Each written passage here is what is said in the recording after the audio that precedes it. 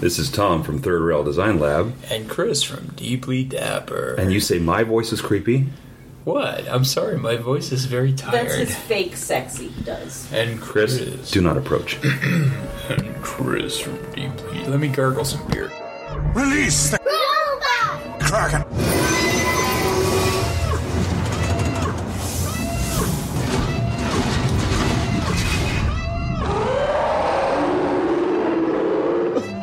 Okay, let's begin the show by starting it. I just think... Hey, Chris, how the hell are you? I'm good. What are you laughing about? Nothing deep O. You know that was my nickname in college. Oh yeah, deep O. See? So, we'll say right out of the gate, this is not going to be our personal best. It's because it's a in-person, in-hotel, end of day one of a con recording.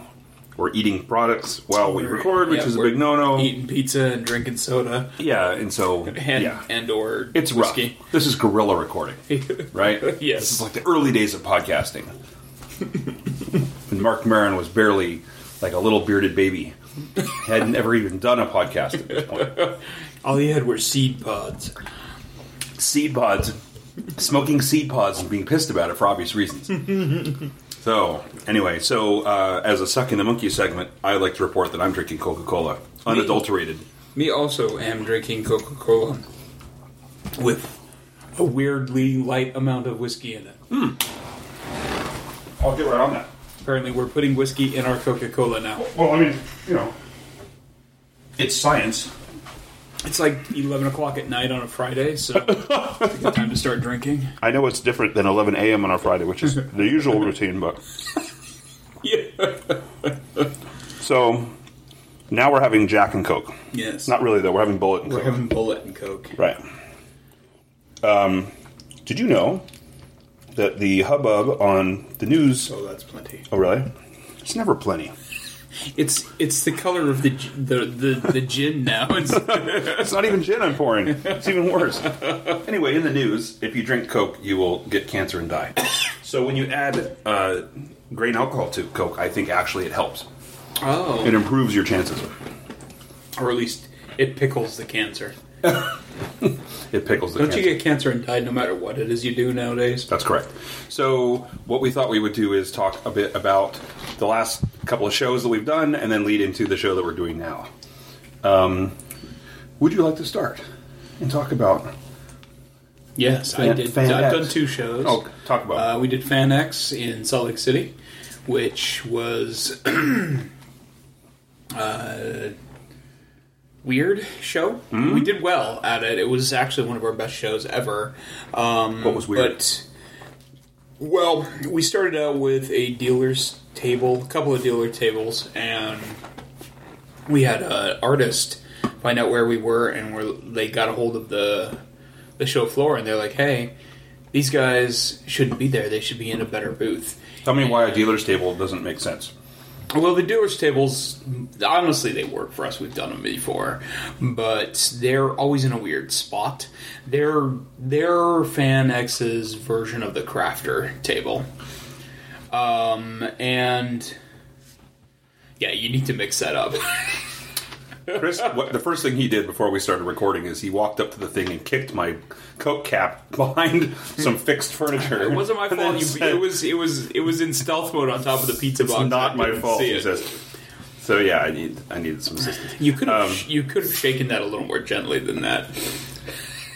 You know that I have one gear and it's third gear on everything I do. This is true. So, okay, so Fan X was weird, and then you had tables that were not optimal, but then a friend complained to them on your behalf and got you into so much complain. They actually offered to pay to get us upgraded. That's nice. And the show was like, oh, Deeply Dapper? No, we'll just move and you don't need to pay. So we ended up in a pretty good spot. We were right behind all the big-name authors like Timothy Zahn and Jonathan Mayberry and all those guys. Timothy Zahn of Thrawn fame? Yeah, sure. Was he in an Empire's officer's uniform? He was indeed wearing a uniform of the Imperial Army of Imperial Army officers or something like that. I don't know. I don't watch Rebels, so you son of a bitch. I would like to know if you have a minute to talk about our Lord and Savior, Clone Wars. Can't you read my no soliciting sign? No cyber soliciting. So it was a good show. Almost entirely regulars. Lots of regulars coming by, and especially the first day. And then we did Colorado Springs the weekend before that, and that's a weird one. It was in a mall, like an old Macy's. Like an abandoned mall? Well, the mall was still alive, but it was one of those satellite buildings that used to be like a Sears or a Macy's. Okay. And so it was on 2 floors, and fun. It was a fun show. We did pretty well. Not amazing, but we did pretty well. It just blows me away that those small shows like that have enough business to compare it as a good show for you. Do you know what I mean? Like, Well, I think part of it though is that they are small shows, so sometimes you're the best game in town there, kind of thing. So you do a lot better, depending on your scale of what it is you do. Like, we were the only person there with soap and candles and that kind of thing. So in a lot of ways we killed it because of that, but I saw a lot of art at that show too. well, I had trouble imagining that people go to those types of small shows with pocket money. Like, Well, but when you're talking Cheyenne, Wyoming, Colorado Springs, Colorado, like, yes, Denver's option. pretty close, but it's a totally different time of year. So yeah, I mean, it's like their one option to go do something. It's like, we're doing a show in Rock Springs in October. Rock Springs, Wyoming. And there's nothing there. There's nothing for them to do. But it's also military, it's oil fields, it's people with money. So we could do really well at that show. That's why Cheyenne, Wyoming did so well for us when we did it those few years, is that the people there don't have anything better to do. So it's entertainment, and we have just enough lowest common denominator product that people will buy it. It doesn't have to be, oh, Purple Glove Batman. I looked for a piece for him for my entire life. I see what you did. Just remember, I sold that. You did sell it. Well, So those were my shows. They were decent, and it was nice because it's been a rough summer for us. Right. Canceled shows that didn't do well. So it at least helped us start to get caught up. We're still a little behind, but we'll get there eventually here. And then you did Silicon Valley. I bailed on you. you bailed on me. I did. Much like you bailed on me for Silicon Valley the year before. Correct. I mean, come on. Apparently we're doomed to never actually do that show together. Well, we'll see. I mean, the jury's out about that show's existence. Yeah, that's true. So, I tore a shoulder in my back and had to... Tore a shoulder in my back. Yeah. it's a thing. It happens. You have two of them. Yeah, I have you have two an option. shoulders. I tore one of them. Particularly a muscle on that one. So I had to stay home and recoup. Our biggest concern going in was we had 2 tables side by side that we had gone through a lot of work to get, but that show had a lot of confusing... There's a lot of logistical problems with that show. Okay? I want to preface by saying it wasn't like this is a terrible show for me, but if you think about it in terms of behind the scenes, it was terrible. Yeah. So there was 4 or 5 different emails, and they all made no sense and contradicted each other, but it was pretty clear in the literature that you can't share tables, can't give them away, artist has to be present, all this other stuff. But we're not going to give you more tables if you want more tables. Right. It was very strange and restrictive. Yeah. Small tables, low display heights, nothing on your table, I think. Nothing out behind your table. I think there was so many. There was nothing, like, you couldn't have anything behind the table. It was just they're like just a white tablecloth and that's it. That's all you can sell. Right. And the other thing was, based on the way that map was set up, it seemed like you were always going to have like your back would be against a crowd. Yeah, it was laid out, like, the way the map was set up and the way that we verified that the map was set up, they were saying that there would be one side of the artist alley facing into each aisle. Right. So the back side that is typically facing across from you wasn't going to be there. Right. And we asked, and they confirmed that. Yeah. And they weren't providing pipe and drape. So it was like, we're just going to be looking at the back of our tables. Yeah. Which is really uncomfortable. So looking at your back at your table is always uncomfortable, Chris. But in this particular case, it was my back. So we were a little concerned about how we were going to make this work. I told friends of yours and ours that what had happened to you, and everybody was very supportive about maintaining the illusion that you were there. I had created the tax, all the permits and stuff, and put them in place at the table, co-owning Deeply Dapper. By the way, if you do well, bad news. Oh man! And sign that. And I also and I had printed. I printed some stuff of yours to put on the table to make it like you were there. All right, so there were a series of items that I thought I would raise. You have a list? Yeah, I have a list. Here's my list. I go up to the microphone like, see? I wish that was fake, but that is literally your list you're using. But actually, wouldn't that be even better to use like a washboard and some other thing to simulate the sound of crumpling paper when you could just use a crumpling paper? See? So the first problem was that load-in was a disaster because everyone there was melting down and having crying fits because they did not either state at all or state with I never clarity saw anything about it. that there was mandatory union load-in. So it was the old, you can bring no cart, you could bring one box in yourself, or you have to use the union load-in. It's a new company, GES, that they had this contract. And so you had a line out the door of artists for Artist Alley, as well as small exhibitors who wouldn't normally be having to pay for those services, standing there being told they've got to pay $250 or $200 per pallet, per load.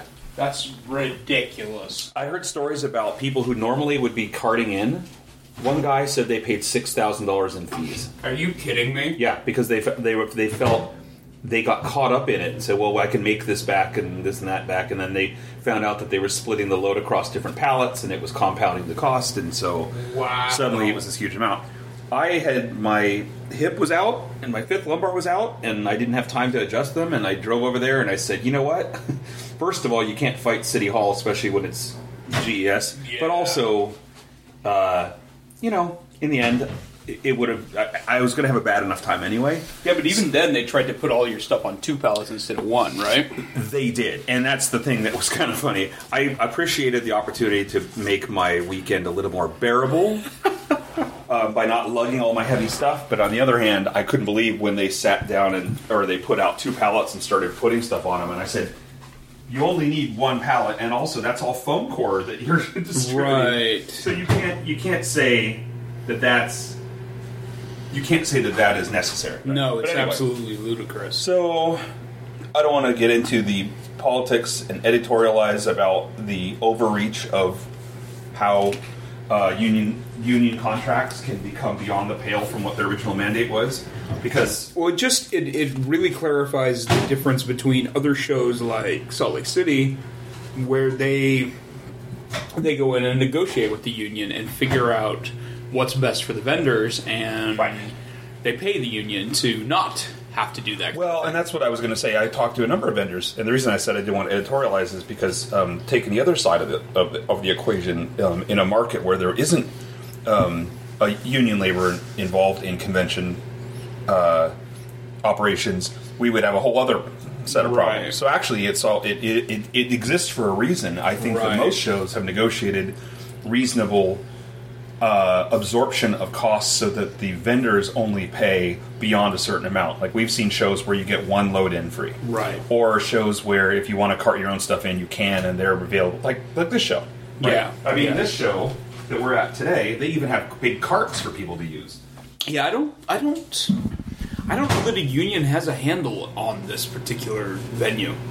Yeah, it could be this is all this could be all labor that's associated just with the, and that was the big idea. Could be labor associated just with the convention. I don't know.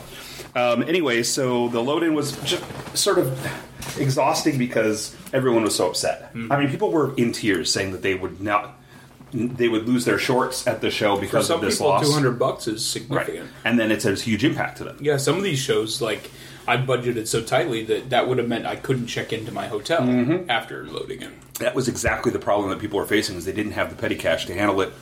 And so they were like, what am I supposed to do? Yeah, meanwhile you reached into sock number 2. Sock number 2. Well, and the other thing is that, I think that it also sets an emotional tone that's very discouraging. Artists and vendors have enough going against them in getting psyched up and put on your A game, and we're talking about vendors like you and I who have an extroverted component to our personalities and can actually engage with buyers. A lot of artists at these shows are introverts and are uncomfortable in social situations or have other things going on, and it's a big deal just to be here. Yeah, they show not negotiating that with the union for that show shows a fundamental lack of respect for how hard it is for those small artists to even break even at some of these shows sometimes. Right, and that's why I have some real question marks about the future of that show and what's going to happen next year, because I think there's going to be so much negative response to that. There has been. I know it's been all over the internet, but I think there's going to be so much of a negative response that if GES carries the contract in a second year, I think there's going to be a boycott of the show or there'll be something substantial. Why can't San Jose get their shit together and have a decent show? Well, but people say that they have good shows at Silicon Valley, that they've had good experiences. In the past, yeah. Then again, there was a point where we were looking at it saying, why are they putting artists out in the quad? Right. Yeah. Now, the other thing I was a little frustrated with is that they had a huge showroom, the huge floor for exhibitors and autographs and all that stuff. And then they had an ancillary room. Right. They put us in our room. And that, I feel, is always... I mean, it wasn't as bad as some artists who were actually on a different... They were downstairs or something, which I think is worse. But when you're in a room as an annex to the main space, you're relying on people specifically saying, I want to find Artist Alley. And the people who aren't specifically looking for the alley, which frankly is most of our business, right? They're never going to go into that one that has the hand sign that says, go this way for Artist Alley, right? You would just miss all that. But I definitely saw that. Mm-hmm. It was a ghost town, particularly on Friday. And a lot of the artists I talked to were very discouraged to be in that room. Yeah. Another thing that was not super great was there was very little signage out, and there were no announcements. There was no, the show's about to start, get yourself ready, the VIPs are coming out, let's have a great show, like you sometimes would hear. It was just, there was no communication with the vendors whatsoever. Just all of a sudden people were there, and no then they were gone. Chant. No, nothing. We say Silicon, you say Valley. not even, and then they would charge you for that. And then another thing that was a little problematic was that on Friday or Saturday, I can't remember which one, they started to lose power. So, granted, it was another one of my infamous heat wave cons. But every time I bail on a con, it's like 103 degrees and it's terrible. SAC was 111, and I feel like there's a corollary. But it was interesting.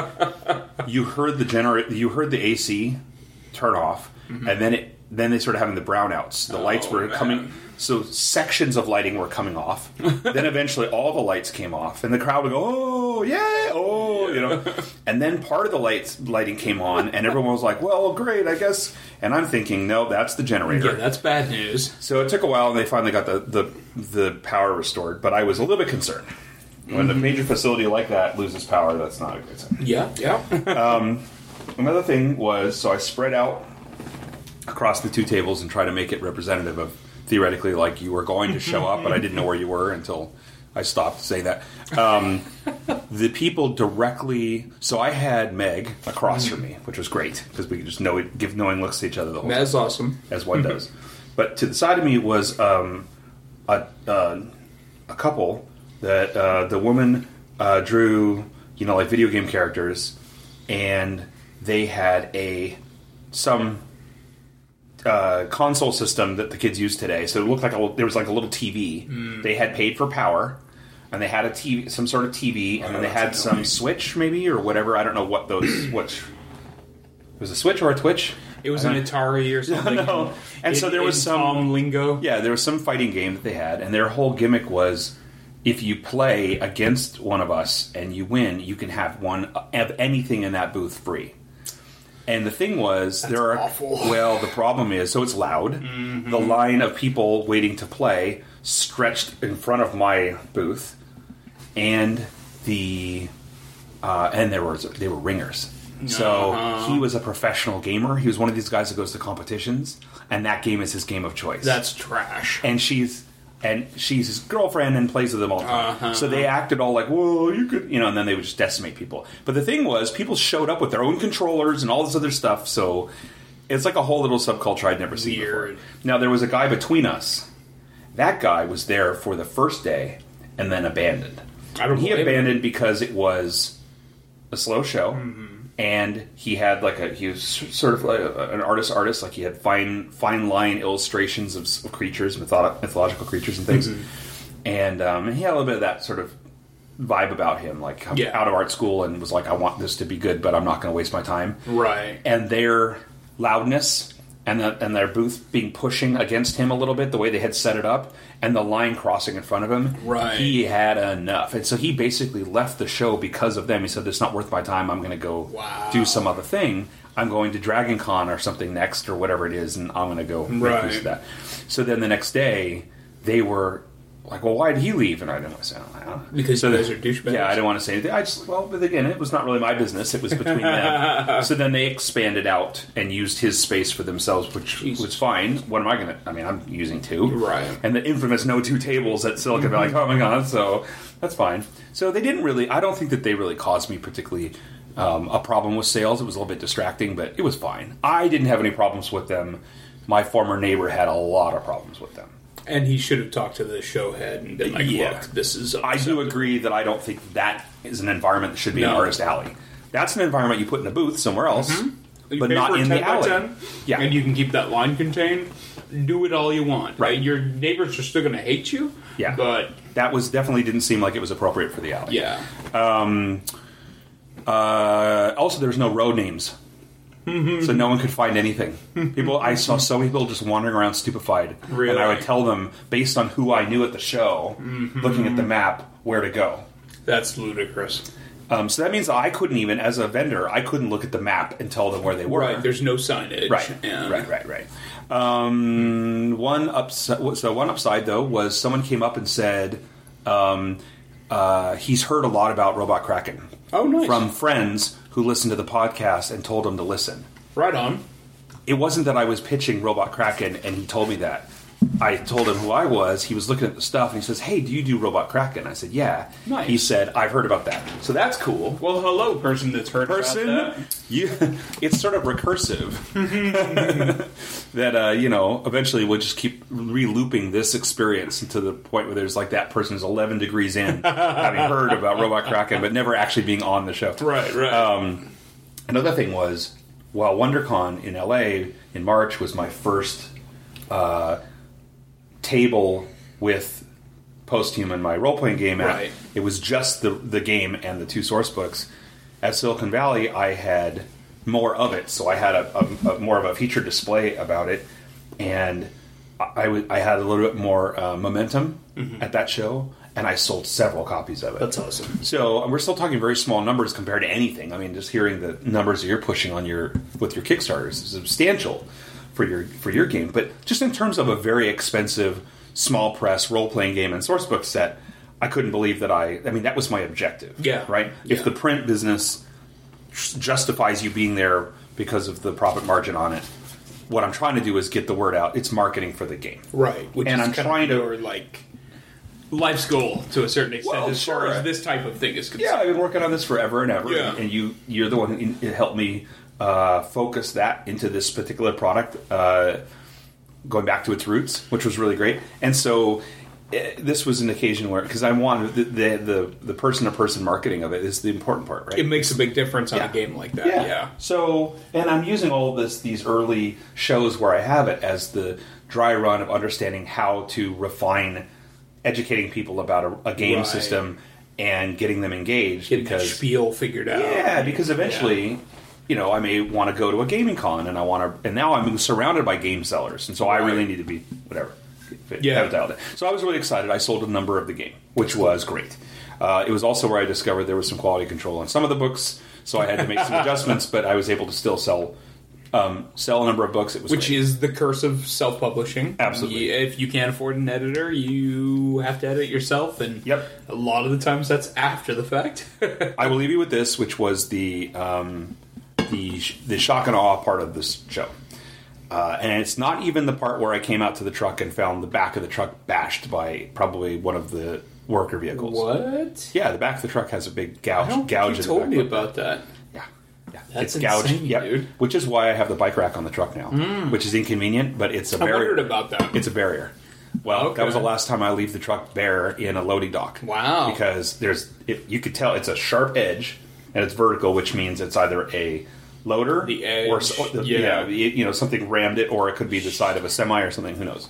Anyway, messed up. that's okay. It's a 4Runner, but irritating. Yeah. But here's the real deal. So after load in, they gave you the option to take your bins away. And I said, okay. So I put all the bins on the pallet and they took it away. So then when I said, how do I get my bins back? They said, well, when you're ready for them, you come and tell us, and then we'll queue up getting it to you. Oh, that's messed up. But the area has to be sufficiently clear for us to operate safely, which means you can't have a bunch of people walking around. So suddenly I can't get the pallet of my... And I said, can you bring the pallet outside that room and I bring it? No, we got to bring it. We have to bring it contractually to your table. That's ludicrous. So now I'm stuck without the pallet, meaning I don't have the bins to put the prints in. So and all I by could do bins, is- you mean all of the Rubbermaid, the plastic Yeah. totes, so you bring all your stuff in. Right, so I could take stuff apart in the display, but I couldn't. So I went in the morning and I said, I want my bins. And they said, what? I said, well, you asked me to tell you when I need my bins. I need them now. And they're like, well, it's Sunday morning. And I said, well, so basically as soon as you can get them to me, get them to me. Yeah. So so the show ended at 5, and I think at 6:30 the bins showed up. And with the way we break down, Wow. it's not the worst thing in the world because we That's take our nothing time. in, yeah. But that's But still, ludicrous. it was indicative of a bigger problem, which was they had no structure or logic to the way they did the loadout. Yeah, loadout. How long were you in line waiting to get in? So their whole thing was once you've gotten your stuff filled and you're ready to go and you have it back on the pallet again, then you go and you fill out another form and then they give you a queue. They put you in the queue to come, and then you're supposed to go find somewhere comfortable. They'll call you when they're ready for you. That's such bullshit. And I said, great, is it first come, first served? And one person said yes, and another person I heard say to someone else, no, they got to move everything out of the main space, and then they can do other spaces. And by the way, Wow. my theory is that most of the Artist Alley people violated the union rule and carted their stuff in anyway. I promise you that. And yeah. did it on the way out because they were stupefied that I was in Artist Alley. They didn't know where it was, which means they didn't do a lot of loading for Artist Alley. Right. Well, I know the year before when I did it, I parked in the parking garage directly below it and just used the elevator. Brought my stuff. One of the elevators down. was shut down, I think, and then another elevator had a guard on it for a while, but then they weren't. So I went out to the truck, got it out of the parking garage, came across the street and waited, and I have a lot of work to do. So I was doing some work, and I made some phone calls. After 2 hours, I went and asked the person at the curb, and they said, no, they'll call you when they're ready, and they were calling batches of trucks. Mm-hmm. Small trucks, big trucks. It's a small loading dock. Yeah, it is small. All right. 2 more hours go by. I go back and ask again. Oh my she God. goes, nope, you're not in the immediate queue. You're going to have to wait for your call. And I said, It's So been I said- 4 hours. I at said, this point. I have a problem here because it's sort of like sort of the Schrodinger's cat problem. I said, I don't know whether I've been forgotten or not because I can't ask whether I've been forgotten, and I'm just told I'm supposed to wait, but I could be waiting forever. Right. So she goes, well, it's, there's still a lot of other people who are waiting to bring their stuff. I said, So I went and sat in the truck again. Con was over at 5. It was after 11 when I finally I drove up to her and said, you need to call them because, there's only a few more vehicles left. What's going on? And she Wow. called and said, they don't have you on the list. And I said, I've been in the queue since 6:30. And she says, well, you're not on the queue. You're not on the list. You better drive up. She called some supervisor and had me drive up. I drive up and in, and it's not even like the floor was abandoned. It still had tables and all this bric-a-brac That's everywhere. Insane. But there are very few vendors other than some of those really big, like Right. Funko Pop type sellers that are still that have so much stuff that they have a team breaking them Right. down, and they will be shipping out. So they're not Right. They're that's just loading it onto a fucking semi. right. Yeah. Right. So while they're like wait here and trying to figure out what's so I went and looked in Artist Alley and there was nothing there. So then I went back and I said I was in that room. What room? Show them the room. So then I jump on the little vehicle with them, and we drive over to the room and find that in the back corner of Artist Alley, they had shoved my pallet to the far corner of the room, and it got covered up by tables and things that had been shoved into the corner. What? So it was literally hidden. That's insane. And the room had been cleared by whoever was in charge of that room, so it was like that room's done. Right. So no one could see it. So suddenly, at 12-something at night, I had 6 or 8 guys around the truck lifting, making a big show of the customer service of putting all the crap in the truck. That's ridiculous, dude. Yeah. So I got home just before 2 a.m. on a show that ended at 5. Friggin' killing people at that point. Well, and the only upside to it was I had so much work and things to do that I wasn't wasting my time in the truck. Also, some really good audiobook situations going on. But I personally have to beg to differ that you weren't wasting your time, but... Well, It was insane. It was a whole thing. Yeah. And so, anyway, there are a few other things I'll tell you off recording. Dude. So, on the flip side, it was like my second best show. So, Until you factor in the amount of time you went in the line, and then your profit per hour goes way down. Oh, extremely. and I lost big on all of the show costs and hotel and those things. But just in terms of sales, it was my second highest sales. That's cool. And more importantly, it's post-human. Absolutely. And I got so many books out. Big thing. Like, Ed, I've gotten to that point now where I love the soap, I love the candles, I love the pop art stuff still to an extent, but I really pay attention to what I'm selling when it comes to pre-orders on the game or the new pieces that I'm really proud of. That's the important stuff to me. And I think there's a certain amount of perspective. Like, obviously, I do this for a living. I have to be able to pay bills. I have to be able to pay rent and buy my dog's pills because he's an old poop that needs lots of $350 in drugs every month.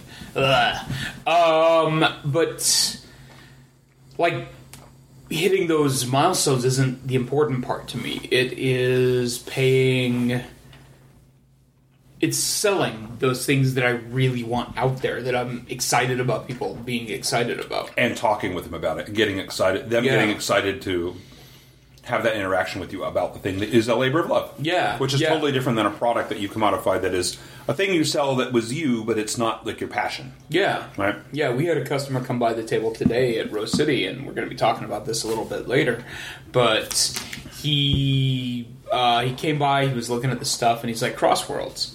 I was like, yeah. So and he follows me on Facebook and knows about the skirmish game that I'm working on, and is excited about it. He bought Mr. Pale, asked me about the sequel to that's like literally 7 years overdue at this point. So, there's a guilt trip attached to it, but it's also really cool to have somebody that read your stuff and liked it enough that wants more. Right. Like, that's the coolest feeling in the world, honestly. Especially when they have so many choices. Mm-hmm. Not just so many choices at the show, but also so many choices in the world for their entertainment. Yeah.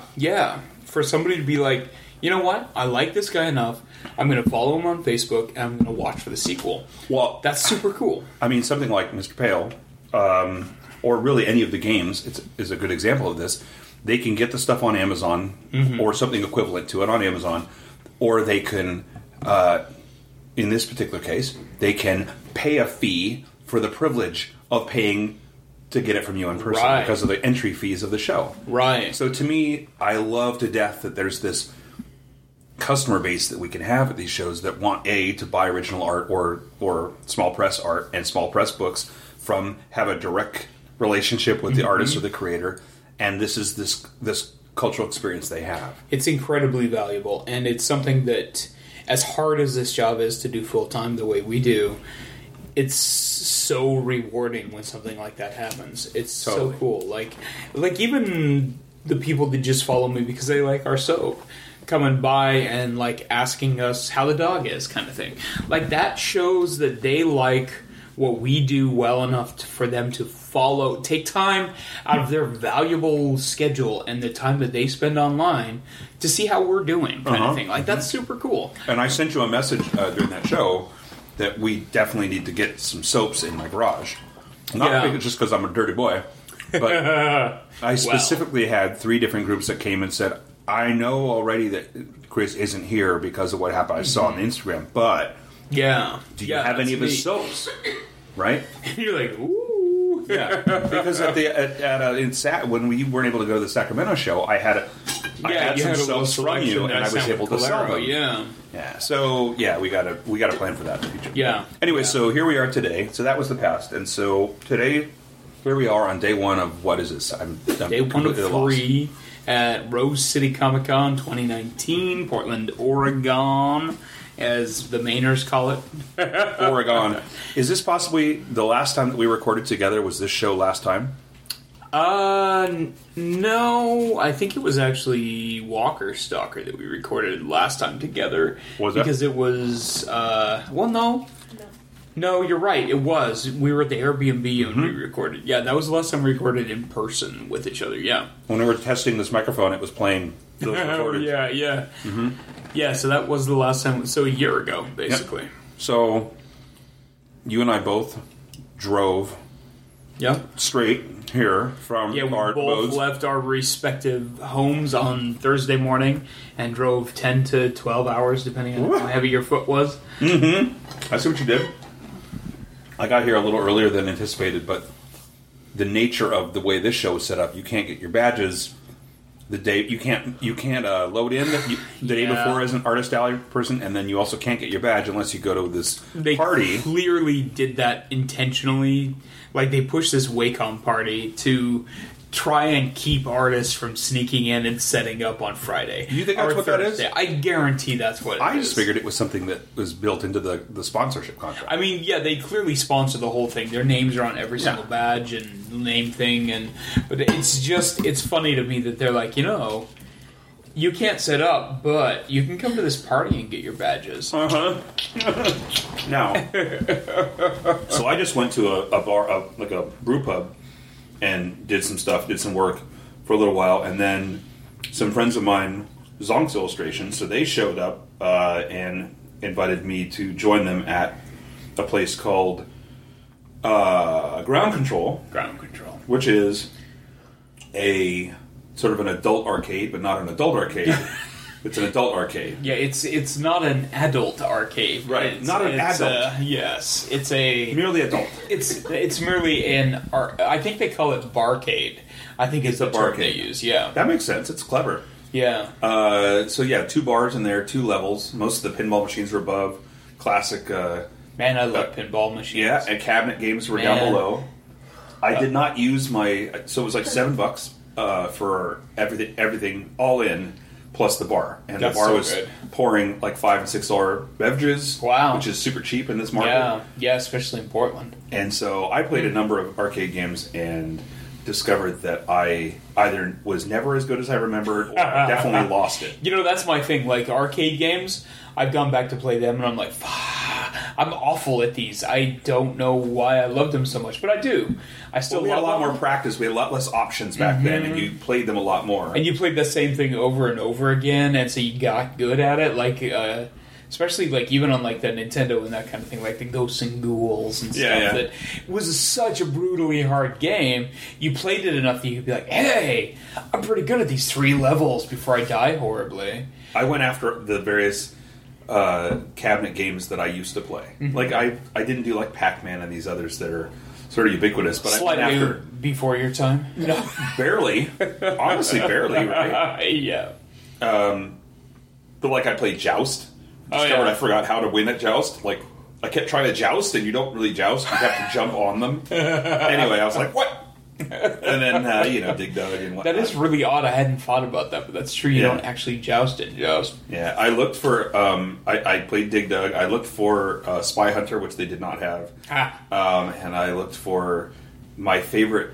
The game that taught me that I loved arcade racing games, which was... what was that called? Something Rush, or whatever it is. Miami Rush, or whatever. Something, and then... right. And, See, and I'm a slightly younger group than yours, so mine was always like Gauntlet and like that era of arcade game.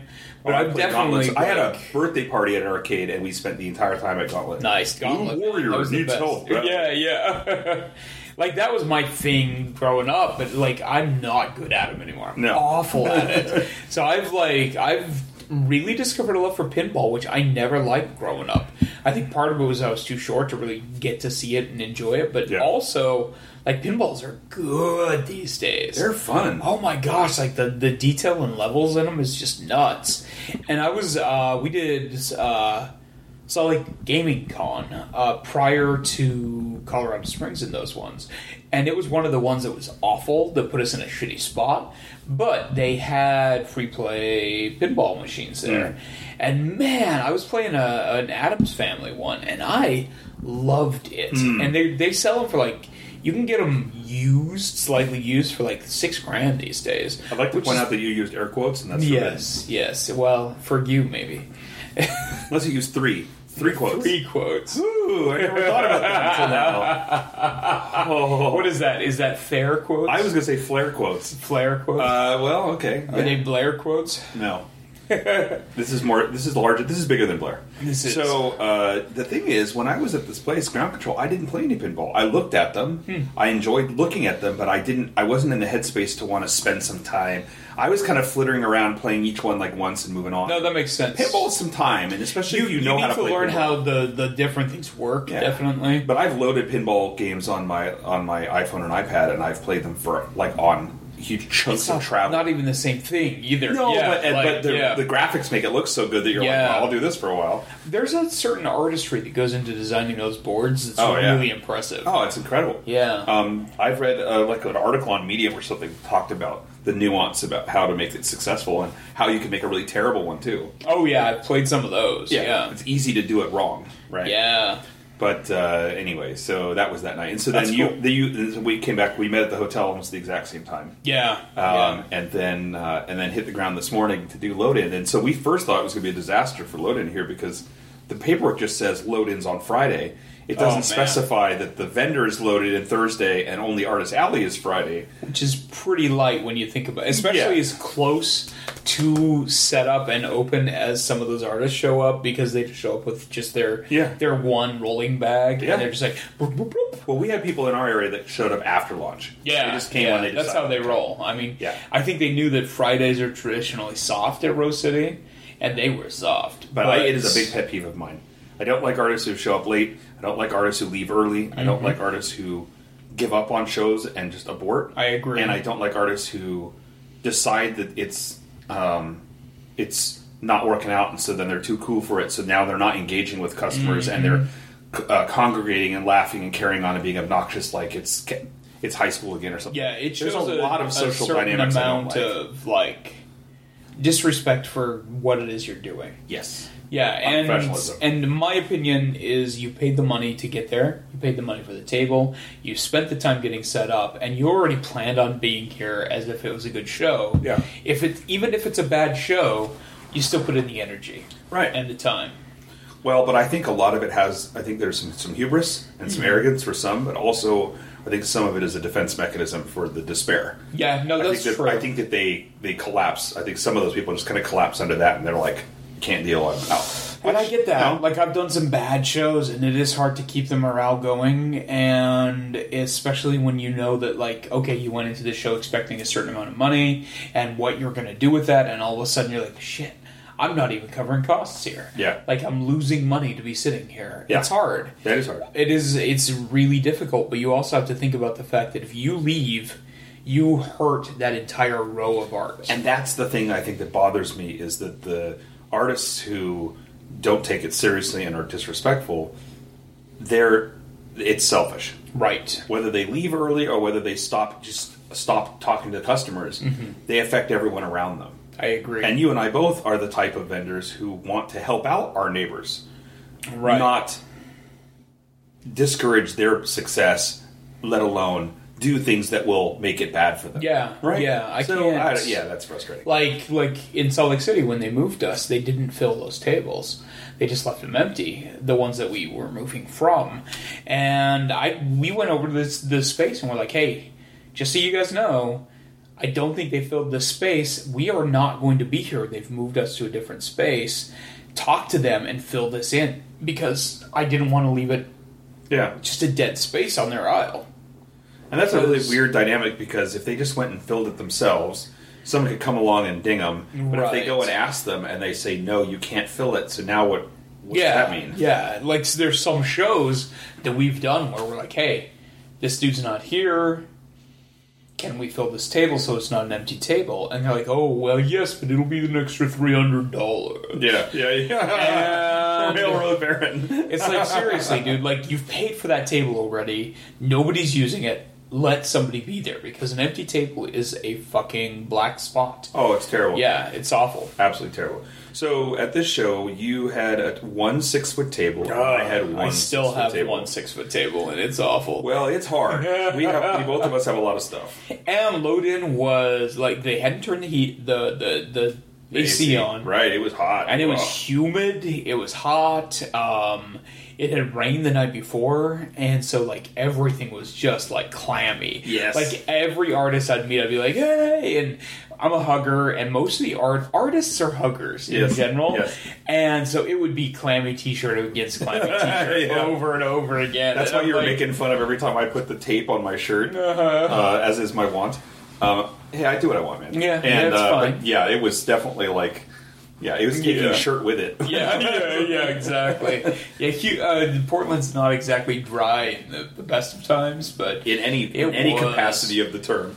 Yeah, it was moist today. It was moist. Well, and so not to belabor it, but part of the problem going into the show for me was, the last 2 years or more, I've had 2 years. The last 2 years of the 3 that I've done the show. Mm-hmm. Prior to this year, I had 2 tables. Right. And that worked out really well for me. Inner table, corner. Inner table, corner. And that's a system I've done at other shows too. Right. I've expanded my poster selection. I've expanded my bins to double sets of bins.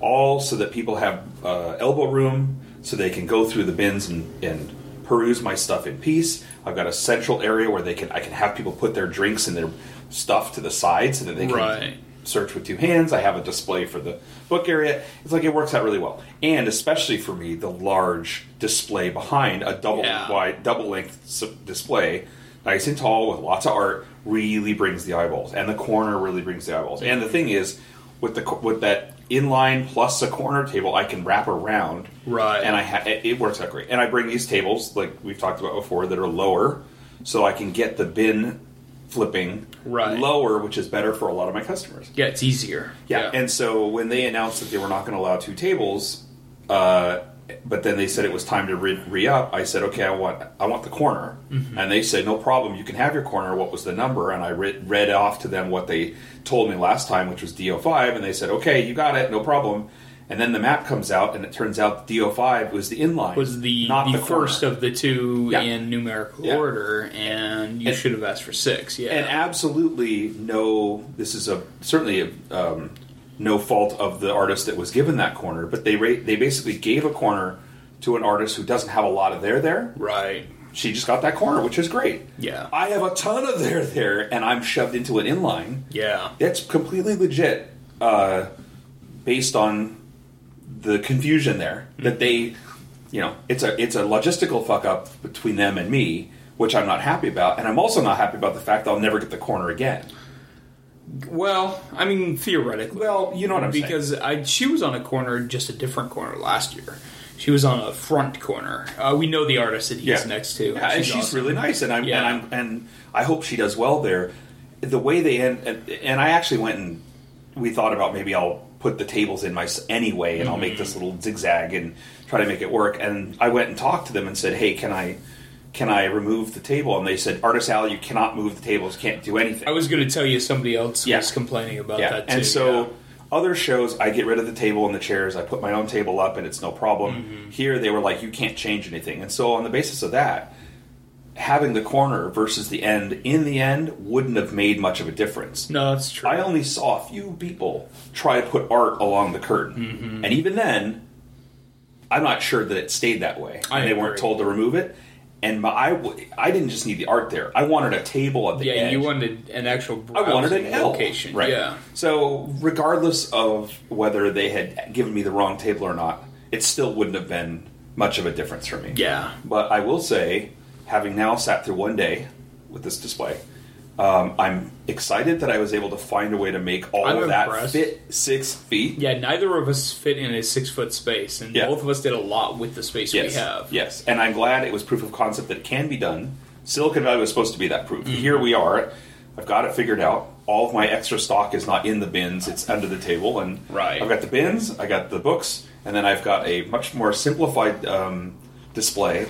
I do have a concern. I told you I didn't want to put 11 by 17s up along the edges. I think I just want to leave the posters. I do think I'm hurt by them not having more variety to see. Because I see a lot of cosplayers that normally would have come over because they would have seen something. I've seen families that didn't stop.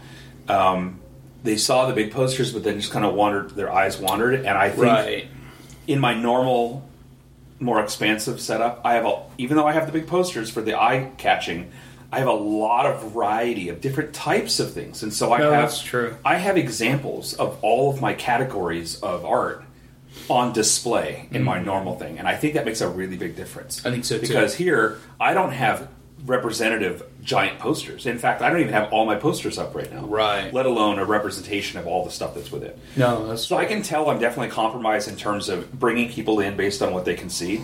And the other thing I'm finding is that I'm just having trouble getting eyeballs. Yeah. I've got a big display to one side of me, and people tend to just it's a display that's right up against the front of the table, so that blocks the view of you, so people kind of pass around that and they don't see you. That's a very active display. We've got a lot of active fans there, so that takes some of the energy in that direction, which is fine. But also, I'm seeing, at least so far, we had a lot of people on a Friday. More people than you normally see. A lot of Friday badges, though. Yes, like Friday a lot of Friday badges, and I have to say, for a lot of people, I got a fair amount of looky-loos going through my stuff, but a lot of them were like, I'm going to come back, which is typical for Friday. Right. But I'm not as convinced that I'm going to see a lot of them again. I don't think so I either. saw, I got that feeling, and I definitely saw that my style, this proved the point that my display style needs some breathing room, because there was nowhere for people to put their stuff to the side. Right. I couldn't. One of the things I found that was very detrimental is I have become accustomed to being able to lean around the edge of the bins and pull for people or to talk to them about what they're looking at and find things for them. And now my stuff is, I'm behind it. I can't get to it. I can't see what they're looking at. So I'm seeing them pull it up and laugh and put it down again. And I don't know if I can't engage with them, I don't know what they're even looking at. No, that's true. And all of my back stock is now spread around me in this fire hazard. So I'm actually like, I barricaded myself into this little rampart, and I'm doing the best I can with it, but it definitely feels compromised. It's a challenge when you're using the bins like that, because I've run into the same problem where they pull out that thing, and if you had the book in front of you, you'd be like, oh yeah, I drew that on a Thursday night in a rainstorm, kind of thing. Whereas if they're pulling it out and you can't see what they're holding, you have no frame of reference unless they happen to show you. And I've been asking people, and even then sometimes I can't engage with them to do it. Yeah, well, and it's weird, like if somebody's picking up something and they're like, oh, you're like, what is it? What are you laughing at? Yeah. Let me see, kind of thing. It's weird. I can handle I can engage them when they're looking. When they walk up at a distance, I can bring them in. Or if they walk up and they're chuckling to themselves, I can say, "What caught your eye?" Yeah, that's reasonable. But when they're in the bins and you're behind them, it's really awkward to be like. And think of how much business you get from someone pulling a thing and going, "Oh, that's cool," and then you say, "Oh, if you like that, you should also see this one and this one and this one," and that's how you get them motivated to dig deeper when they have so many options, especially on a Friday when they're not inclined to be buying. Right. So, but I will say, on the flip side, so I thought my business was very poor today for a Friday. However, on the flip side, longtime customer came who has been asking me about the role-playing game super for cool years. Guy. Super supportive. And he's bought other things from me every prior year. He had said in some correspondence before the show, he had asked, let me know when your game is ready. Because he knows a game shop and he wanted to show it to them and stuff too. He said, let me know when the game's ready. And I said, oh yeah, I finally have it. He goes, oh great, I'll get two. And I tried to reinforce to him, well, it's a whole set. Just so you know what you've got about. 6 books at this point. He showed up and said, I'm ready, I want 2 sets. I'm like, what? So he bought 2 full sets. That's amazing. So I sold 12 game books on Friday. That's so great. Right? Yeah. And so that is gangbusters. And it makes it it easily makes my best Friday. Yeah. It's also my worst Friday. right? Right. Because that's an anomalous sale. But it was super awesome that it happened. And I just love to death that he really sight unseen. It's not like he spent a lot of time flipping through it and deciding. He knew he wanted it, and he came and bought the entire he's followed just enough of you online to know that it's something he's interested in. And he's talked to me for years about the creator-owned stuff as well, and he's encouraged it and wanting to see it being completed. But that he got the whole set was astounding, feeling, man. And then he got a second set to give to the game shop buddy of his that owns the game shop or works at the game shop. Yeah. So, just on that alone, I was like, my job was done. Yeah, totally. Like, I was so stoked. It's rad having those certain fans that support your work that hardcore. Yeah. Well, because I've been looking at this, it's like when am I ever going to sell someone all 6 of my books? Right. It felt very much like I'm giving them options that they can flip through and just pick one. Yeah, so what you have going is you've got the source book, which has kind of the core game and all the mechanics and everything. Yes. Then you have 5 source books that are all characters. Yep. You've got art, they've got their character design, and so from a role-playing standpoint, it's a double-edged sword. You've got, this is amazing, there's all these characters, there's this wealth of a world to choose from. But on the other hand, someone looks at that and they're like, 5 giant source books? That's a lot of ground to cover. And so it's overwhelming. Yeah. It is absolutely overwhelming. And also, if you look at other systems, you would have, you would have expansion packs that were about subject matter and maybe modules or maybe, the Powers Guide or whatever. Adventures. Yeah. This is 5 volumes of the same thing, just more of it. Right. And if you like that and you like them, it's great that there's so much. But it can also be kind of overwhelming, like, well, it's very samey. There's 5 books of characters. And that's why I'm like, I have no problem if someone picks and says, based on either the content, because the books are broken out by types of characters, but, As a game master, the idea of having 5 novels or volumes of characters that you could pull from for adventures, it'd be amazing. I would love that. Like that's one of the detriments that a lot of the D&D stuff has, is that they have awful selections of NPCs and things. Yep. And I think that it's definitely a selling point, but it has to be the right person for it. It has to be the right person. And so I try to figure out when I'm talking to people, I talk about the mechanics, and then talk about how the game works and how then the backgrounds of the characters are interwoven back with each other, but also back into the timeline in the rulebook. Right. How that's like secret history in the origins. It's of greater detail than it's in the rulebook and so forth. But in that first spiel, I can kind of figure out whether are they more the gamer that wants to know more about the rulebook, or are they interested in the art? And then I can talk to them more about the character design and the world building and the nature of why the source books exist. And then I talk more about the sausage making. I've been working on the designs forever. It's a labor of love and all this.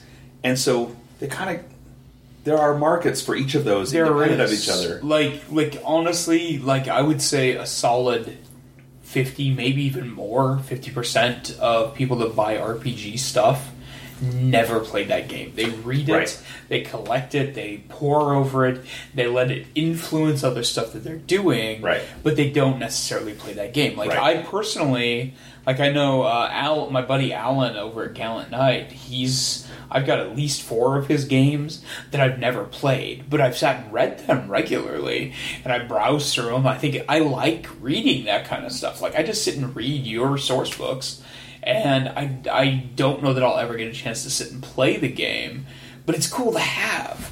Especially with yours where you've got the depth of the world all integrated into those 5 volumes of characters.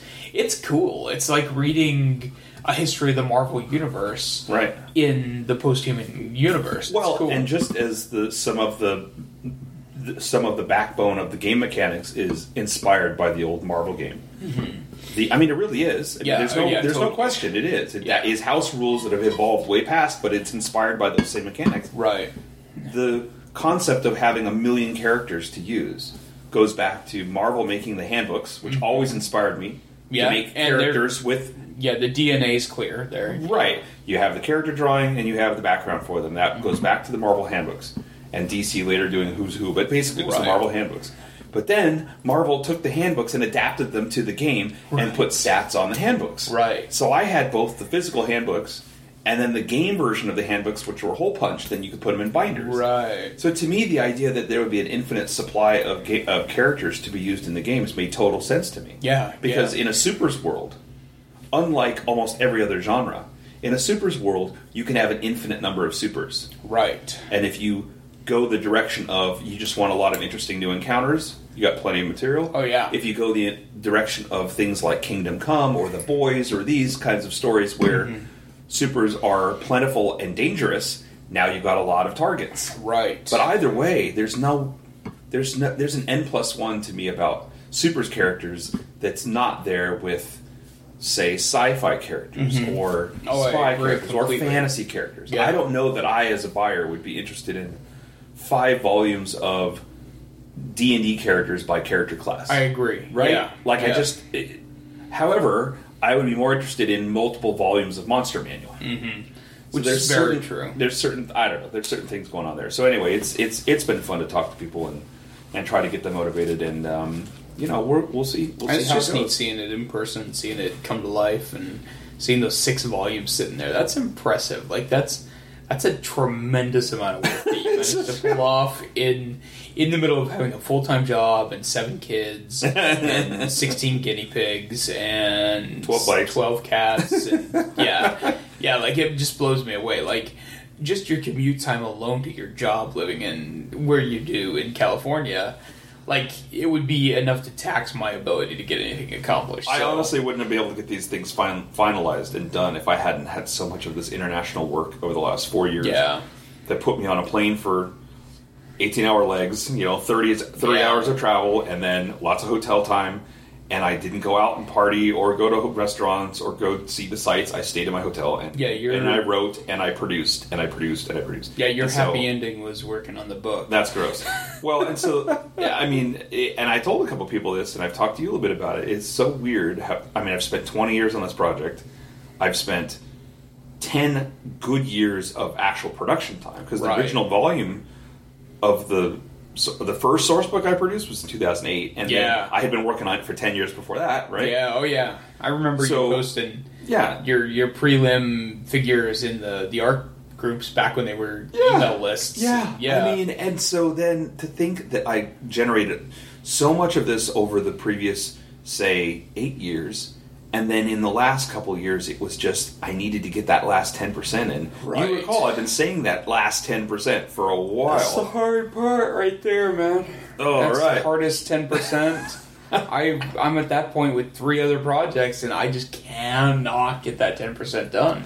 So I have a weird existential crisis right now, which is we've joked about how back when I was doing the Affinity comic, or I was just talking about doing this as a comic project, how it would be done in 2032. And, Right. the ongoing joke that we'd be all sitting around with our teeth in a jar, Right. laughing about at the yay, congratulations party, we're all in wheelchairs. Well, it is a surreal thing to have the major thing that you've been pushing yourself on for so long actually done. Yeah, that's awesome. And done, like it's done. Like I have some expansion books I'm working on, or I plan to do, but I don't have an immediate need to do it. yeah. And it's and that burn for these last 2 years, especially, and especially the last 6 months, was so strong that some part of my brain was like, I feel like when I was editing or I was going through the editorial proofreading process or whatever, I thought, man, soon I can go back and just draw some fan art again, or I can do some other thing. Right. And you know what? I have not picked up a pencil since I finished the books because I'm waiting. Yeah. I'm waiting for my body to get over the shock. Right. I guess tomorrow I will start, and it There will be you the go. first time I've been drawing things that weren't my homework. Right. But it is fucking weird, man. At home, the people fall asleep. I'm like, I could watch a show. I'm starting to watch the shows on my queue. Yeah. I could play that video game if I want. I've been reading books that are printed on paper. It is unreal, dude. So I'm excited about It's it. awesome. So day 1 done. Yep. Not super great in terms Not of sales. great. No, one of my worst Fridays here, certainly. I think we did about half as much as we did last year, looking at the numbers.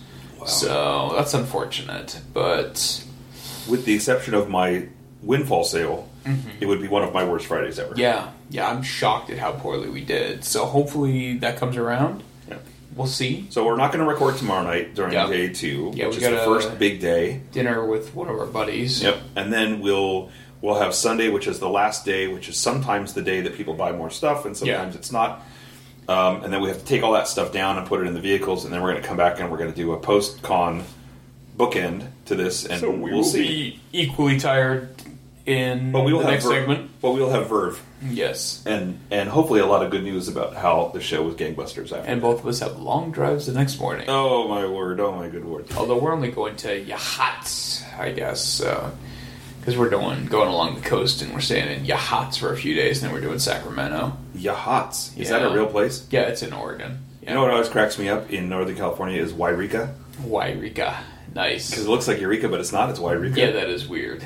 I remember that as a kid seeing it. Wairika. Yeah. Yeah, that's So- bizarre. I don't like it that much, though. Yeah. All right. Well, listen. So day 1's in the can, and day 3 is the next thing we'll be talking about, and we'll be celebrating because it will have been so sweet. Woo. Let's go to bed. All right. Yeah. Right. You got to make some oils, some Yeah, beard we oils. have to skip that tonight. But this is where the controversy of this story gets even more controversial. Chris, What? it's the end of the con. Oh, are we recording? We are. I thought we were still testing. We're not testing. We're testing our ability to continue our podcast with okay. Verve. So it's the end of the show. Yeah. End of Rose City. Sunday night. We've done our loadout. We've had our pizza. Some of us are still having pizza. I'm still having pizza. I'm a slow eater. And we're here to do the post-mortem. It is dead and gone. When we last left off, mere seconds ago for our dear listeners, we had a slow and slightly dubious day 1, and we're hoping that we were going to rally on day 2 and 3 and see what happened. How was your day 2 and your day 3? Day 2 was solid, but not amazing. We did almost to the dollar what we did the year before. Interesting. Yeah. That's right. It was actually $1 off what you did It before, was. if I recall. Yeah. We were $1 off from what we did the year before. So, Everything's in decline. Red alert.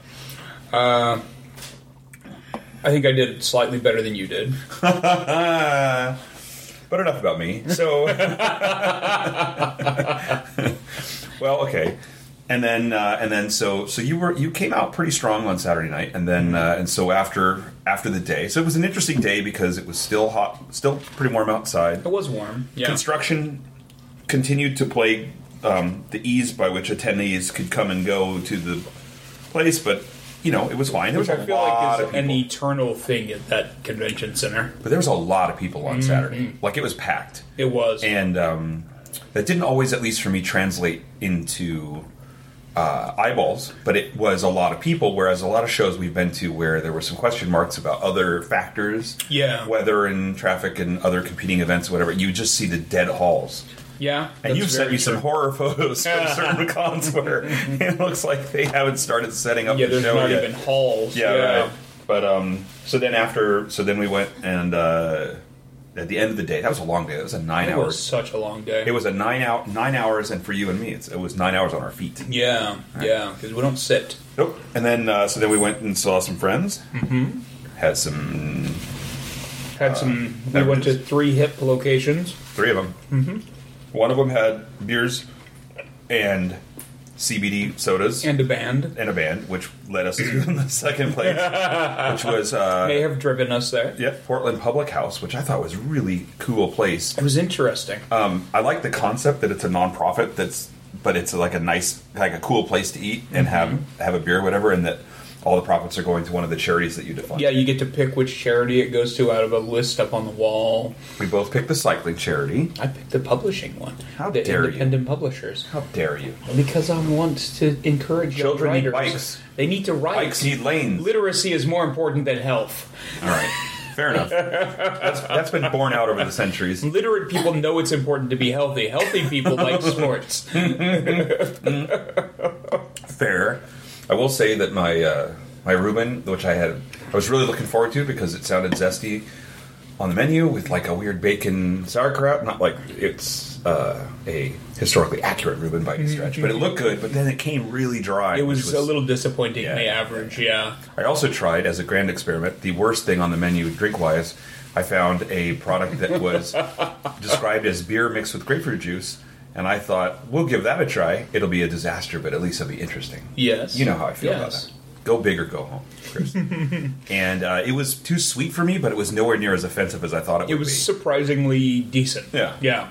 So thereafter, we are mixing our beer with juice. Yeah. Yeah, I have juice in this beer, probably. You don't. You're lying for the pot. What beer is this? This you don't is need the to trump yourself up for the pot. Hell or High Watermelon 21st Amendment Brewery wheat beer. See, it's brewed with watermelons. See, I told you. Yes, but the only reason I like this and bring this to you from the great state of California is that they don't... It's not heavy on the watermelon. They just... It's not. It's nice. Hint. Yeah. I don't like flavored beers. I like flavored beers. Chris, you know this about me. But I also enjoy a refreshing beer. Yeah, but you're the one who, every time we're doing a drink check, you're drinking a blueberry and Scotchmellow beer. Oh, it's like a blueberry and Scotchmellow stout. Stout, yes. Ooh, marshmallow and a stout would be pretty acceptable on my book. It wouldn't be bad. And if my son were there, he'd just be shoving the marshmallows into the can. But boy, oh boy, I felt bad because, I mean, I like talking to those friends in particular. And the last time we were here, we were at their house at all ungodly hours. Yeah, we were out till well after 2, I think, if I remember that's right. It was 2 a.m. and we gave up and came home. This time I could barely hang on through the end of the dinner, and I felt like a lump. I was afraid that I was manifesting negative energy, but I was actually just kind of like trying not to fall asleep. Yeah, like 10 p.m. hit, and I just crashed. I was dying. We went to the third place, and there just was nowhere to sit or whatever it was. It was another cool arcade. What is it, Barcade? Barcade, yeah. Yeah, it was a cool little place, but it seems to have the population accessibility of about 23 people. Like, it's very small and limited seating. It was just hard to justify. Yeah, so we used that as the opportunity to say our goodbyes. Mm-hmm.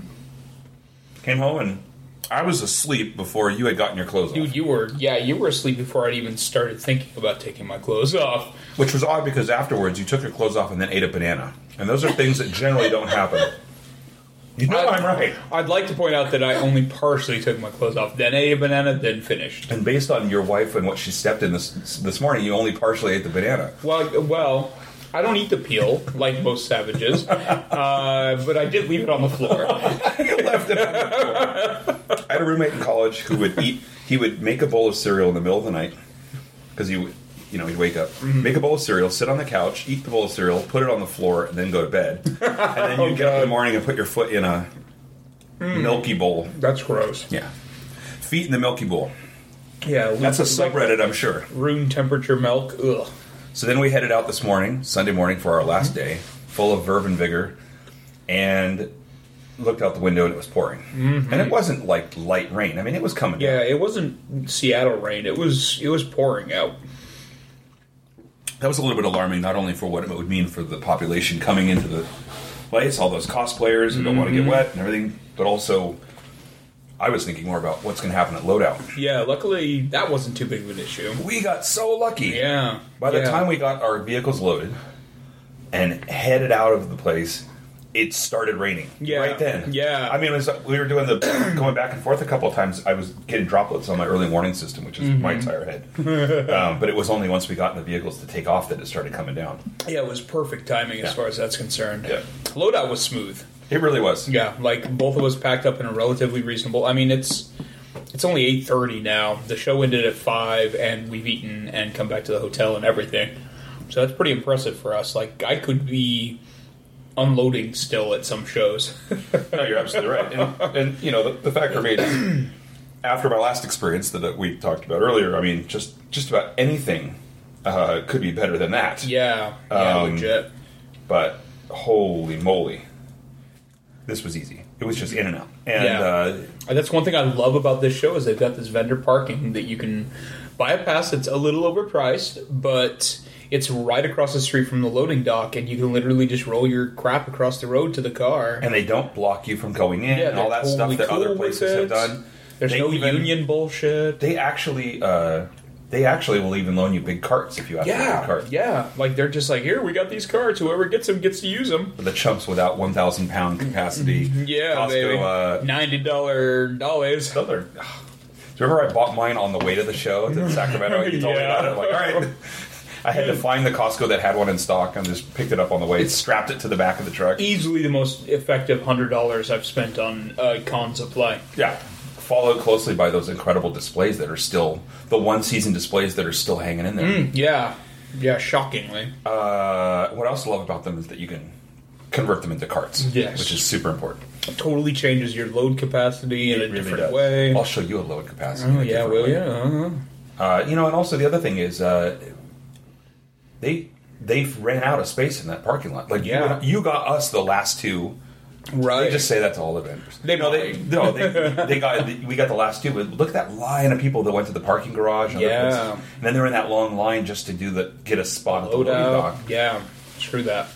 To me, it's That's the one thing I love the most about this venue. A certain amount of laziness involved with that too, where they're like, "Oh, I don't want to take it across the street. I'll just sit in a line and wait to load out and stuff." And it's like, come on, man, you've been out 20 minutes ago. But that system doesn't work if you're a single person, which is true, right? Like when I've done single shows and I've been able to walk it out, fine. But if I had to leave the stuff and then go get the vehicle and wait in line, then I have to leave all my stuff for such a long time. Yeah, that's just kind of a risk. Yeah, it is. I mean, I think that most convention people are pretty honest, and you don't have to worry too much. But yeah, I mean, I'm sure stuff has gone walkabout on some people's piles that they've left there. Yeah. Yeah, it's, I mean, Tom had a bunch of books in the back of his car, and I took a load out to my car. His car was sitting open. I went over and I took those 6 boxes and put them in my car. Nobody batted an eye. Yeah, this was the plan. The door was open. They're your books. Yeah, this was a plan. Transfer them This over. wasn't some practical joke or something. But the point is that no one even questioned the fact that you were transferring from one unattended vehicle to yours. Yeah, and I had quite a few people go past and everything. So it's a very trusting thing that if there was some ass in there that was taking advantage of it, they could get away with some stuff. Unfortunately, I'll show you some ass in there. Wait until I finish my pizza. One guy who was going by me with a cart dropped.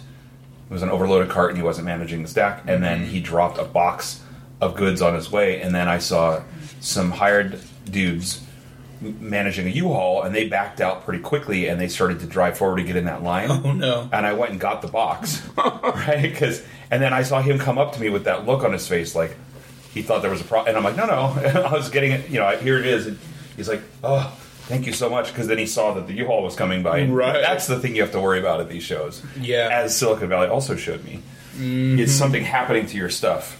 Not someone stealing something. And people not paying attention and running into it with a forklift or something like that. Yeah. Exactly. Yeah. Did you do any good trades or anything at the show? We did. We did some swaps, actually. I don't have any of them listed, but I'll post them on my Instagram. But we traded for a print from one person. I traded for a print and an enamel pin from another person. We bought a print or two for the kitchen. I did a little more shopping than I probably should have, considering we weren't making gangbusters money. But you know. Ceramic head. Oh yeah, I traded for a ceramic bowl in the shape of a half brain. It's super cool. Oh, I like that a lot. Yeah. I don't know where we ended up putting those. In a tote, I hope. Oh, they're in the canvas box. Never mind. I didn't do any intentional trading, but what happened was 2 things. One, our friend Robot of the Day. I went over and I was talking to him, and I was just commenting on how great his stuff is looking. He's in full color and everything looks fantastic. And then he gave me a bunch of his stickers to give to the kids, which was super awesome. And then I went back and gave him my personal favorite of the new batch was the crypto historical Tony Stark. Oh right? Yeah, with the Ferris Autonomic behind him, and I just love that piece so much. Yeah. So at least 2 people love it. I do, and he does because I gave it to him. And then also those friends that I met at the last show that I told you about, Jess and Patrick Riley, they do work as Zonk's Draws or Zonk's Illustration. Zonk's Draws. Yeah, so they have a book, and she also does art, individual art, and then she also did some these small little crafted tchotchkes. These really cute little fruit-based tchotchkes. So they're super cool. They're the ones that I hung out with on Thursday night before you got there. Oh, yeah. Did that arcade. Anyway, so Patrick came over and bought he wanted to buy the Wrong Robot book. And it's like, I got some cash fund, so here, I want to buy this Wrong Robot book. And I was like, well, and then I said, okay. So I gave him the book, and then I said, but I just really love this piece that Jess had drawn, that she had posted on her gram, that I really loved, which was a, I'll just show you. Because I said, tell her, please, to assign a price to it if you still have it, and then I'll pay that price, so I'll just be giving you your money back. Right. And then I decided to just give him the other Wrong Robot book as well. So I gave him 2 Wrong Robot books. Okay, so he paid me for it. So then she came over, and then she gave me the print for the price of 0 because I had given them the book. So it was an accidental trade that happened. I was trying to give them money, and it ended up in a wash. But look at that thing. Oh, that's sweet. So it's a hippo bathing in a pond, and she's done a full suit of tattoos. And the reason I was so excited about it is that she left the breastbone clear. Yeah, which that's is traditional, cool. Traditional Japanese tradition. A tradition, because you keep that clear, and a lot of times you don't see that. So I was super stoked about it. That's really cool. Yeah. And so. Anyway, so there we are. So she gave it to me, and I'm really excited to frame that. I love that. Isn't that great? Yeah. That'll go right next to that gracious walrus that I drew. That's right. Fingers up. I didn't even notice the little frog, with the banjo, which is pretty great. So that was super cool. I haven't picked up art in a long time. Yeah, that's neat. So that's an original there. That's pretty great. Yeah, it's pretty nice. Great. So in the end, how do you think you did? You haven't done your final tally. I haven't done my final tally, but from what we looked at fairly soon before closing, we did almost less than $100 from what we did last year. Not as bad as for given that everyone was saying everything was down some. Well, and it's a weird thing for us because last year we were in a worse spot, but a much larger booth. I had 2 8-foot corners, right, and this year I had 1 6-foot table inline. So we had a much smaller space, but in a much better location. So that's it. I mean, this is an interesting thing that I kind of want to end with, at least for me, is talking about what was different this show versus last show, and specifically about our experience as vendors and how it influences it. Because what's interesting about that is I think you did great because you went down. You said better location, yes, but you went down 1 table instead of 2, and made almost the same amount of money as last year, which is really impressive. It is. We were surprisingly low on a few things. Yeah. We'd hoped to do better, but the simple fact was it was a very focused selling. We were selling mostly candles, some soap, and hardly any art. And that really affects what you have afterwards, obviously. So, the reality is that we knew going in that we were going to be facing some changes, and it was interesting to see what we would do. It wasn't the first time you've had to compress back to a 6-foot table, but you haven't done it a lot. Well, and the con itself is owned by Left Field Media now, which is a totally different group than has run it in past years. They ran it last year, but I think they're still getting their stuff together. So interestingly, she told me today that they've been affiliated with Left Media, Left whatever it is, for 3 years. Technically, yes, but they announced the purchase 3 years ago. Ah, I see. So I think they owned it 3 years ago because I remember talking to one of the main guys. He's like, "Oh yeah, we just took this show over." Yeah. At the end of the show 3 years ago. Ah, I see. So it took them a while to actually start implementing changes. I think we're starting to feel a little bit of the left field hand at this show. It feels different. So the story that was told to me, because I went back and followed up and said, what are people saying? Did they let you they didn't give you guys stuff to re-up, right? Artist Alley does not re-up. That's what I thought. And in fact, what she told some other people when I was talking to them was that it's now curated. Interesting. So there's no guarantee that the people who are in the alley are going to stay in the alley. Okay. They are going to be reviewing portfolios. But she said, I mean, you take this with a grain of salt, but she said that the reason that they made the change they did was that for the last 2 years they had over 300 people on the waiting list. Right. And so the issue at hand was bring more people in, give more people a chance. Part of me initially was skeptical about that even last year when they announced that, because I was thinking, well, that's some sort of weird cash grab. Right. But when I thought about it, it isn't. In the sense that they're still getting the same number of tables sold. They are. They're selling the same number of tables just to more people. But there is a there is a if you think about it as growing a relationship, it's in their interest to have more people there because there's more people that might expand. Or it is in their interest, yes. I think it hurts the artists because there's that much more competition. I certainly they felt have that. so much less table area to present themselves. Absolutely. So I think I was the poster child for the negative impacts of this, but I knew going in it was going to be that way, and we talked about it last time. But it was more negative than I expected it to be, though. Yeah, quite honestly, I thought throughout this whole thing, I was like, holy crap, I'm like 70% down. This is Space Madness. Yeah. It's gonna come in worse than Wizard World SAC when I had 3 tables. Do you know what I mean? Like, and made a pittance. And I mean, I did a lot of thinking about, and I had some theories after the first day, and then the second day I did like almost no business. Like, I mean, I had got a couple $100 of sales. But Yeah, I mean, it was like weirdly slow. I had a lot of looky-loos, then walked by. Or then they would go through, they were really excited, and then they'd walk away. Yeah. And some people who said they'd come back and that kind of thing. But I didn't have that broken up with actual sales that I would normally expect, and especially there on the normally best show. Right. Saturday should be the gangbuster show, and when Saturday was the worst Saturday I've ever had, I was like, well, we're in...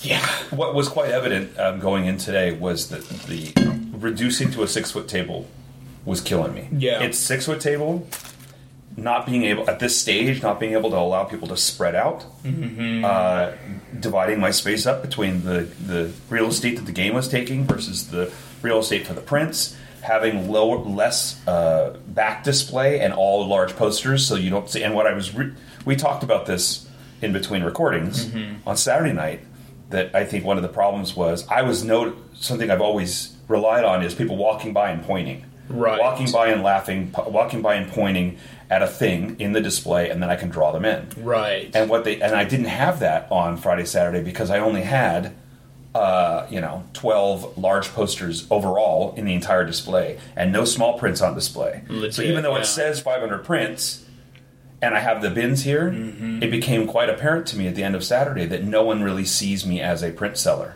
Like, they didn't really, as you walk by, you really didn't see any indication that I had all these interesting things that you might want to see. Right. Because all you had was the big posters. No, that's and then true. this cram table with this little box on it. You can't even tell until you get really close to what it is. So what I did this morning was, of course, take as many as I could. I didn't do it in the back, but along the front, I put as many sort of a variety of 11 by 17s back up on display. And I did get comments, and I did get people that came over because of things they saw. And in a couple of cases, I think it probably led... I don't know if it led to sales, but it definitely led to much more activity and interaction today than I had yesterday with people. That's good. So it was really interesting to see that difference. Yeah, that's interesting. So in the end, when I started... Actually, in the last hour, more things started happening too. But even before then, I was looking at it. I was going back through my other records, and I did a lot better than I thought I did. Again, the anomaly is that I had a windfall the first day. Right. If you take the windfall out, then it would be a low show for me. Right. But if you include it in and you just do it in terms of gross sales, I think it was probably number 4. Okay. So that's not bad. I mean, No, I was $300 off of last year. Okay. You were $200 off of last year. Yeah. We're at different scales of profits, and so... Right. I mean... That's interesting. I'd love to make your numbers, but the point is that I was a lot less off than I thought I was when I got to the end. I mean, that's good. And I got 4 books out the door. 4 sets of rules went out, plus some source books like we talked about. Nice. And an 11th hour, a guy came back in the last 40 minutes or so that I had talked to previously. Nice. And he bought the book, and I mean, so in the end, I mean, I more than made my costs up and everything, and it was a good case study of what happens when I'm too compressed. Yeah. But what was very clear to me was that I can't continue. I definitely feels like your booth, the way it sits right now, it's one of those things where it's like a landing strip, and if it's too short, people don't have time to see everything before they hit the end, kind of thing. And my neighbors, I mean, bless them, they're really wonderful, and I've been next to them multiple times. We've had a great thing, but their display is forward on the table. You don't see, and it never was a problem before because I always had 2 tables next to them, and I had plenty of real estate I had people coming back up and saying, I couldn't find you. I was used to this big display and I didn't see you. That kind of thing. Yeah. Coming from the main hall, that main, whatever, the open area, you can't see me at all. No, it's like you hit a ramp, and they're catching air until they're past your booth, basically. And then there's something weird about the coming around the corner. If I had gotten the corner booth that I was supposed to get, I at least would have had that cross traffic, and I think that would have actually really improved things. Because I think so too. I saw a lot of people that I was supposed to be connecting with walk by in a distance that I couldn't reach them. Yeah, yeah. And a lot of, like, people in costume or, people that look like my target market that were just out. They just walked right past me. They didn't see me. I think the corner would have made a difference, but it wouldn't have made that much of a difference. Because they said this year, no changing the tables of any kinds. I couldn't have my low tables. I couldn't have made the L to use the corner as a sorting space or any of that stuff. So, yeah. So anyway, I came to the conclusion that it just really wasn't working for me, and I couldn't do that anymore. Yeah. So that's going to be a challenge. Well, unfortunately, in typical Tom fashion, you'll appreciate this. I went big. Did you really? I did. I bought a booth with corner placement, with premium placement. Did you really? And I took a page out of Tom's rulebook and I got advertising. Shit, Tom. So I said, you know what, dude? If I'm gonna have an implosion at a show, let it be that I did it the way I wanted to do it, and it didn't work. So what you're saying is I should just piggyback off your giant behemoth booth? I mean, this is unreal, right? Yeah. So, I mean, I talked a lot with Tom this morning. Tom was over by who has made the move to the booth, and is such a great guy, and is convinced that, because I talked to him earlier, and he said that he could never go back to the table, and he was having the experience that I was having, where he was too crammed in, no one could get to him, no one could see him, and it was driving him nuts. And he had corners. Yeah. So I really became more and more convinced that I wanted to try a variation of his strategy, which is the living room. Right on. So we talked a lot about that methodology. Interesting. And so are you thinking about doing a podium out at the front corner where you're like, bam, right up front, and then come right up, having no, but you're drawing right there. But I do like what I want to do. I'm going to have some time to work it out. It's going to be the grand experiment, because I really want to do is push, kind of like he's done, put tables to the corners, right along the wall edge on the inside face. Tables, wall of graphics on both faces here, one or two central items out front. Essential central items in the sensual items. All my stuff are sensual. Have you not seen my display? I'm so confused right now. Centrally located chairs and centrally located central items out in the front to sort of get your attention, and then I'll be on a podium. Okay, and then. Dovetailing to some of the things we were just talking about that I was cooking up and we have expanded on, is that there's going to be sit-down stations that you can actually... so they can sit down with Uncle Tom, and he can draw your character. There's a racist comment, and I need you to stop it. Don't take over from it that way. Begin again, Blake Simmons. Said Uncle Tom. Unreal. Sorry, Grandpa Tom. You came right over the path. Grandpa Tom, come over and sit down on Grandpa Tom's lap, and he'll draw your character. And that's another thing you're not allowed to do at the cons. You can't have the cosplayers sitting on your knee. It just does not work. There's been problems. But the idea being that I'm going to actually... I was thinking about those little collapsible camping stools. And so you could have a couple spots, and if someone wants to sit down while they do the thing as they're filling out their form, totally, they can do it right there. Yeah. So anyway, the point is, I went big, and I sounds like it. But unlike just taking 3 tables of linear tables, well, think about the thing about I've done the 2 tables, but the problem is I have linear real estate, and I have to kind of move back and forth, and it's sort of like a spread. And this gives you the freedom to like pop over their shoulder and be like, "Let Grandpa Tom fight for you."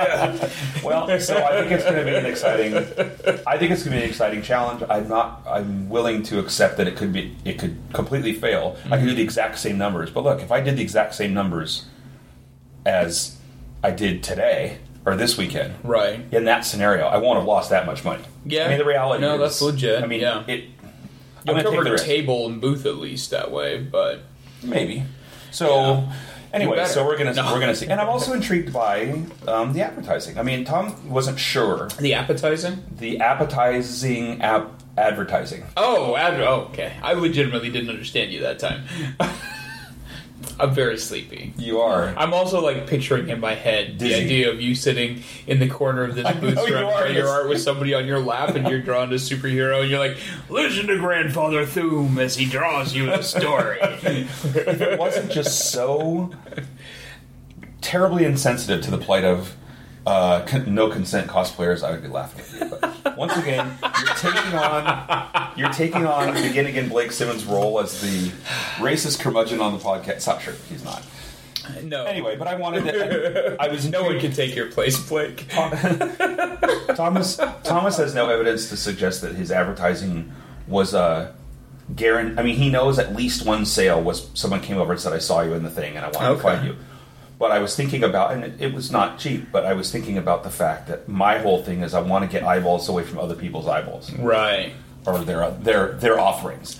And I Right. realized I have an opportunity with this ad to push the game, Oh, yeah. the on the spot commission creation stuff, and the prints. I can get it all in one ad Yeah. and say, "Come up to Grandpa Tom's House of Hijinks," and it gives people, not only people that are looking for me now can find me where I'm going to be instead of the alley Yeah. where they would be looking for me before. No, that's true. But also maybe I can bring in a few people, even if it's just a few. Yeah. Why not? They'd be like, yeah, I'm looking for third rail Thums. Third whale Thunes.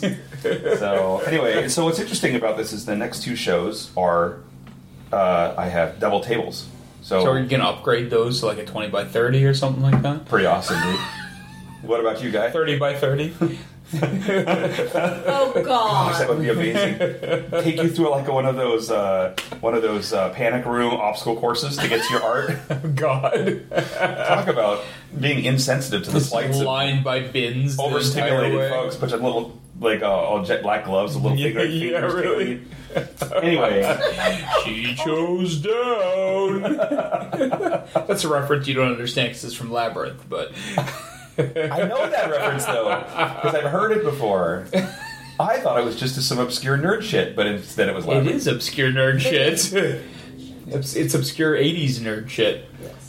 So I have Well, two shows coming up that That's are a each surprise, Tom. two tables. So I'll decompress and try to kind of incorporate a couple of the things we've been talking about. See what happens That's with a my good two idea. tables. Yeah. Then Go big or My- go home. so let's see. Bay Area Comic Con in San Francisco is going to be in November. Two tables. Then Wizard World Portland is in January. Two tables with you. Hopefully Yep. we're all work together in a cluster of awesome. Hi, laddie.